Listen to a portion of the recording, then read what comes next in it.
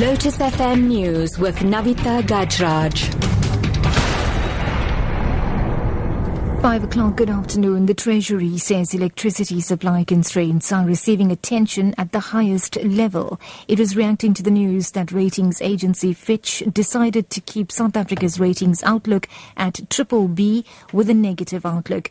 It says an unstable electricity supply has led it to cut economic growth forecasts. Now, Fitch says the negative outlook reflects risk factors, including weak GDP growth and a failure to reduce the budget deficit and government debt. It has warned that these factors may result in a downgrade.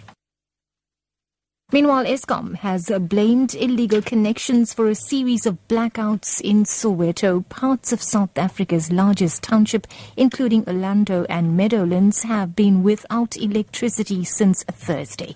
Here's Eskom spokesperson Kulu Pasiwe. We have noted the technical problems in Soweto. Our technicians have been working on this since Thursday. The biggest challenge is that people are overloading the power system. The power system is working like a main switch inside your house. When it's overloaded, it's meant to trip, which is possibly also caused by people who are illegally connected.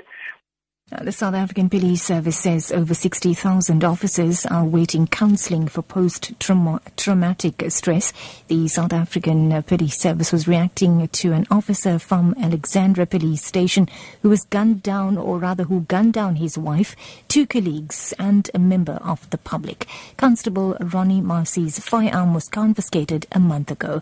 Police Commissioner Ria Piega has the details. We're going to conduct in-depth, very extensive investigation on this matter, and once we've done so, we will be able to give more reports around a number of the issues that have been raised around here, whether it's bad record, previous complaints, allow us to make those investigations.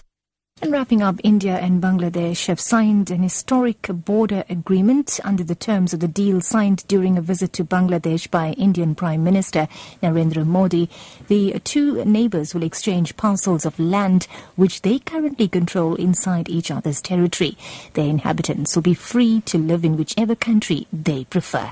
The BBC's Sanjay Majumdar has the details. More than 50,000 people currently live in tiny enclaves, citizens of one country but located in the other. Under the agreement, both sides will swap the enclaves, enabling their citizens to finally reside in their own countries. It's a dispute that dates back to colonial times and has been a contentious issue since. Relations between Bangladesh and India have improved under the government of Sheikh Hasina, and Mr. Modi has also made it a priority for his foreign policy. That's the news at 5. Your top story this hour. The Treasury says electricity supply constraints are receiving attention at the highest level. It is reacting to the news that ratings agency Fitch decided to keep South Africa's ratings outlook at BBB with a negative outlook. For Lotus FM News, I'm NAVITHA GAJRAJ. I'll be back at 6 o'clock with your next news update.